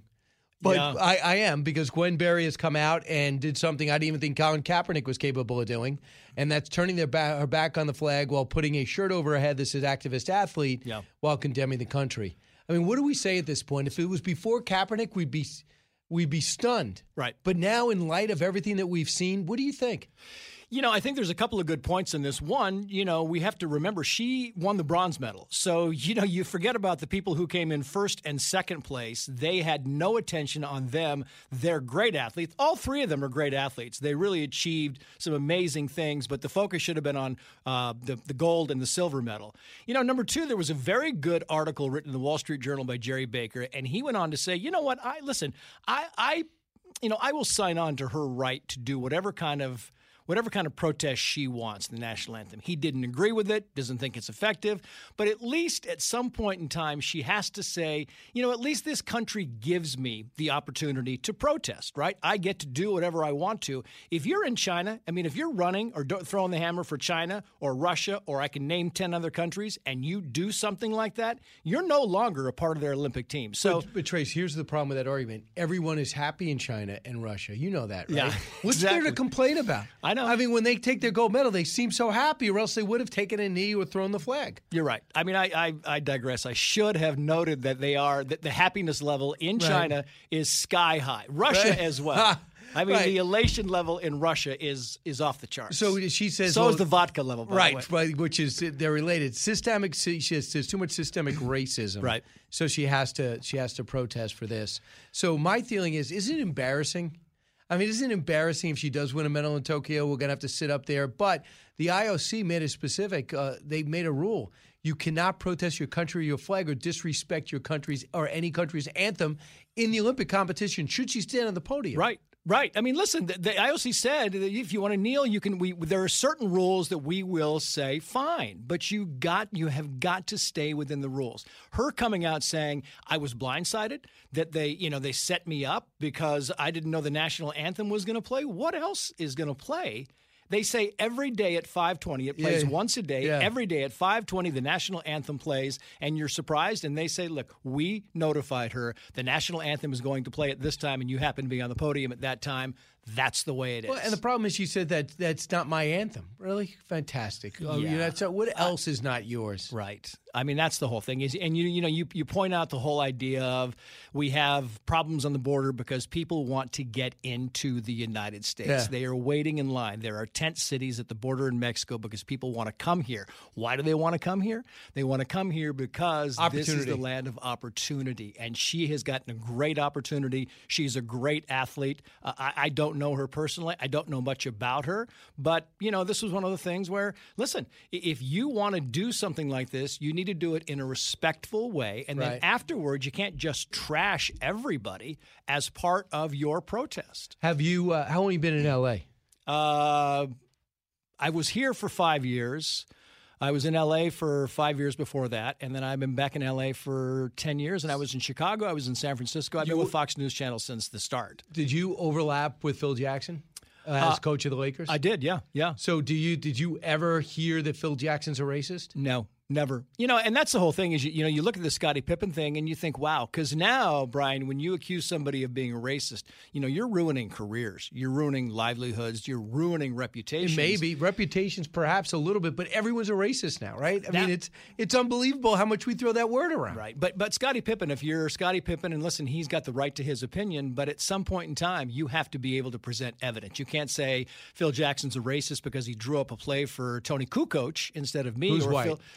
Who's white, or Phil Jackson's a racist because he called out Kobe Bryant and then had the audacity to go and coach Kobe Bryant. That's not evidence. That's not enough for you to call him a racist repeatedly and then double down and call him a racist again. So Dan Patrick realizes in the middle of this interview it's not going to be a typical interview. In my opinion, maybe he knew it. Mm-hmm. Next thing you know, Scottie Pippen is just so angry over The Last Dance, which was this runaway hit documentary of Michael Jordan's final season, nothing on television during the pandemic. Bazillions of people watched. Right. I watched. So here is what you just talked about. Scottie Pippen telling Dan Patrick why the winningest coach in history is a racist. Cut 8. By saying a racial move, you're calling Phil a racist. I don't got a problem with that. Do you think Phil was or is? Oh, yeah. Do you remember Phil Jackson left the Lakers, wrote a book on Kobe Bryant, and then came back and coached him? Who would do that? You name someone in professional sports that would do that. I think he tried to expose Kobe in a way that he shouldn't have. You're the head coach, and you're the guy that sits in the locker room and tells the players, this is a circle, and everything stays within the circle because that's what team is about. But you as the head coach, open it up, and now you go out and you try to belittle, at that time, probably one of the greatest players in the game. Listen, the one thing has nothing to do with the other. No. Isn't it obvious? Isn't that obvious? Yeah. Listen, that's the whole point. The whole point is that you can't just base these claims of racism based nothing on, no evidence, just based on this guy was white, this guy's black, this guy is this. You can't just base your claim on that. You have to have something. In these days, you have to have something that really backs up your claim. And Scottie Pippen's claim, I think, is specious at best. Right. And by the way, wasn't he taking Shaq's side? Yes. You were out there, but right. I believe Shaquille O'Neal is black. Yeah, last we checked, yes. And Shaquille O'Neal is very outspoken, and Shaquille O'Neal would be a good guy, and you're going to hear, I'm sure, from him in the next couple of days because they will ask Shaquille. He's very outspoken, and my guess is that he's going to come out and he's going to support Phil Jackson. My thing is, Chase, when you see all these things happening, everyone, Hispanic, the gender transition, the trans, the bathrooms, it's like, who's making these rules? Right. Like, I don't even know where these issues are coming from. They seem, it's not like we have to deal with 9/11, who did it and why. We saw what happened. We saw the attack on the Cole. It's easy to figure out where storylines are going. Right. I feel like these things are coming from outer space. We have language now that we have to abide by. At least the AP and some, the Associated Press and other news organizations want us to abide by this language that I'm not sure who made up the rules. Latinx, half my family is Mexican, and they don't have any idea what Latinx means. First time I heard that, by the way, do you think that Joe Biden does? He said it yesterday. I think he said Latina X or something. He doesn't. Nobody knows what it means. What does it mean? I mean, somebody has to come out and explain what these terms all mean, what we can use, what we can't use, and who are you to say we can't use this? I mean, it happened several years ago when, AB said we're no longer allowed to call illegal immigrants. They have to be undocumented immigrants. They have to be other kinds of immigrants. And you see the federal law still has them written as illegal immigrants. As long as federal law writes them as illegal immigrants, guess what? On the newscast and the reporting that I do, they're considered illegal immigrants. That's just the facts. That's what they are, despite who wants to make up these changes. Right. And the biggest, the story that I do understand where it came from, where it's the old rules, is what's happening at the border. Right. How many times have you been to the border in California? 1,000 times. My first job in television was on the border. I was in El Centro. I was a one-man band in El Centro, California, which is right there near Calexico and Mexicali, right there on the border. My photographer was Hispanic, wonderful guy. And, that's what we covered. We covered the border. I went from El Centro to Yuma, Arizona, again on the border. I've been covering these issues for 35 years, and they're the same today as they were 35 years ago. But what we saw, too, is within a span of 3 months, the border was out of control in 2019, but you had a situation where everyone was desperate to fix it. Right. It seems like this administration is more desperate to ignore it and upset that we're focusing on it.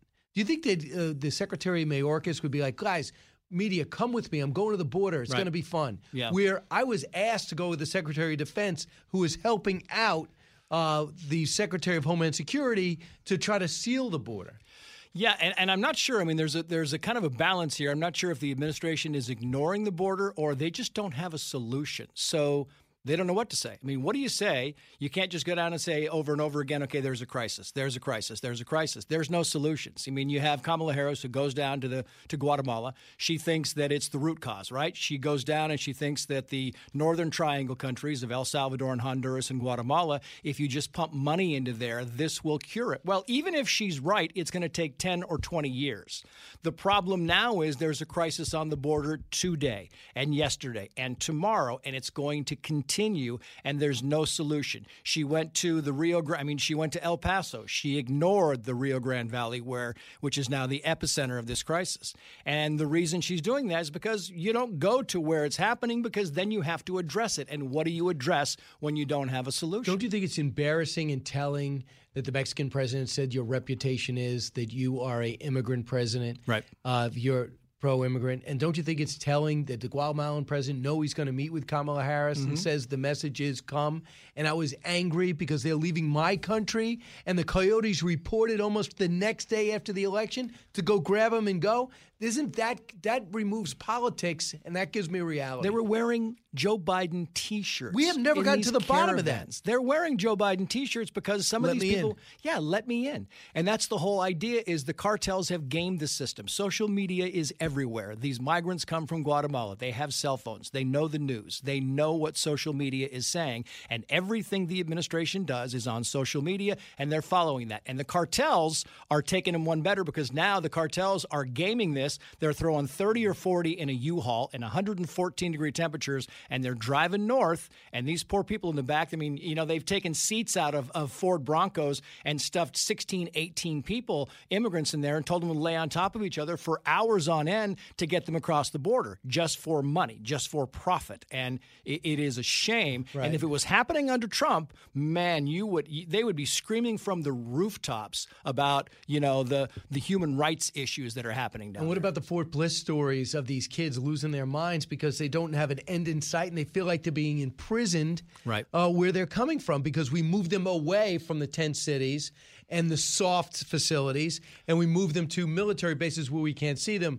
And Trace, I'll challenge you a little bit when you said there was no answers. It wasn't perfect. They remain in Mexico in the third country. Those and the Title 42, right. along with building the wall and sending the message of don't come and putting 25,000 Mexican Marines on Mexico's southern border.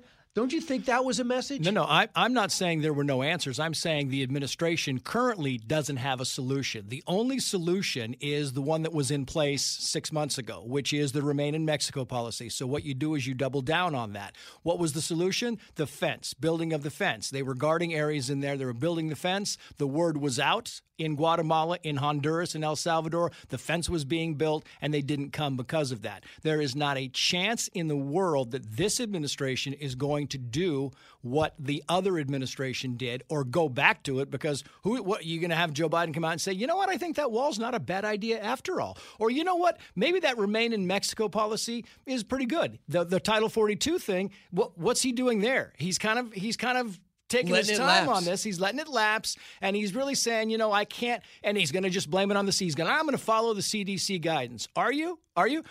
Did you not follow the guidance from the Border Patrol and from, you know, Customs and Border Protection when they said, Mr. President, this wall is actually a good idea. It's actually effective. And then, you know, this thing could work. Maybe we just keep building. The money's already been allocated. Maybe we just keep going. So Trace's going to stick around. We'll find out if there's indeed more to know in just a moment. Educating, entertaining, enlightening. You're with Brian Kilmeade. The talk show that's getting you talking. You're with Brian Kilmeade. Hey, Trace Gallagher's here. And Trace, do you know that it's time for us to know more? I've heard that. More to know. Sponsored by Oxford Gold Group. Call today to learn how you can protect your retirement and savings account. 833-600-GOLD. That's 833-600-GOLD.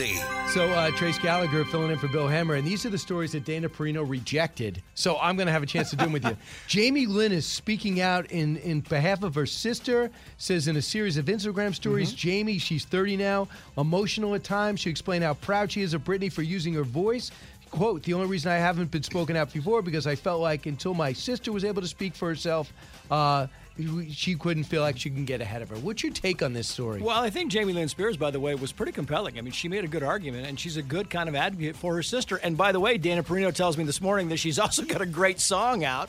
I didn't even know she was a singer. Right. So it turns out she's also a singer, and Dana Perino's a fan of Jamie Lynn Spears. Christina Aguilera also going to bat for Britney Spears, so that's good news. Next, Ted Cruz calls for the CDC to follow the science and scrap the airline mandate. You flew out here. I just flew out here. We had to wear a mask? It's the whole way. I mean, and it's still where, I mean, they say it 5 times. 5 times you get on the plane and you have to wear a mask. I mean, remember, the airline was the only industry in the country where you had to stay 6 feet apart from people while you were in the airport, and then you put you on the plane and you're cheek to jowl for 5.5 hours. It's crazy. And they think, oh, that's great because we're recycling the air. Is that what it is? Is that the solution, recycle the air? Well, how come that recycled air isn't good now? I'm not sure. We got to wear the mask the whole time. New research finds 2 in 3 Americans are more excited to return to their normal ways of living than anything else in their lives, even if it means sitting in traffic again. Are you one of the 2 of 3? Well, you want to be normal again, Trace Gallagher? I want to be normal again, and I'll tell you, the traffic traffic is back. I mean, come on, in Los Angeles, it's traffic everywhere you go. The 405,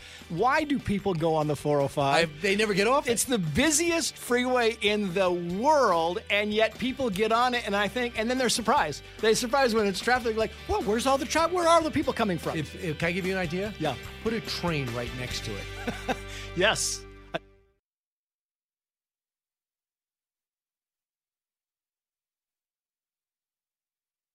Hey, it's Clay Travis. Join me for Outkick the Show as we dive deep into a mix of topics. New episodes available Monday to Friday on your favorite podcast platform, and watch directly on Outkick.com/watch. Listen to the show ad-free on Fox News Podcast Plus, on Apple Podcast, Amazon Music with your Prime membership, or subscribe wherever you get your podcasts.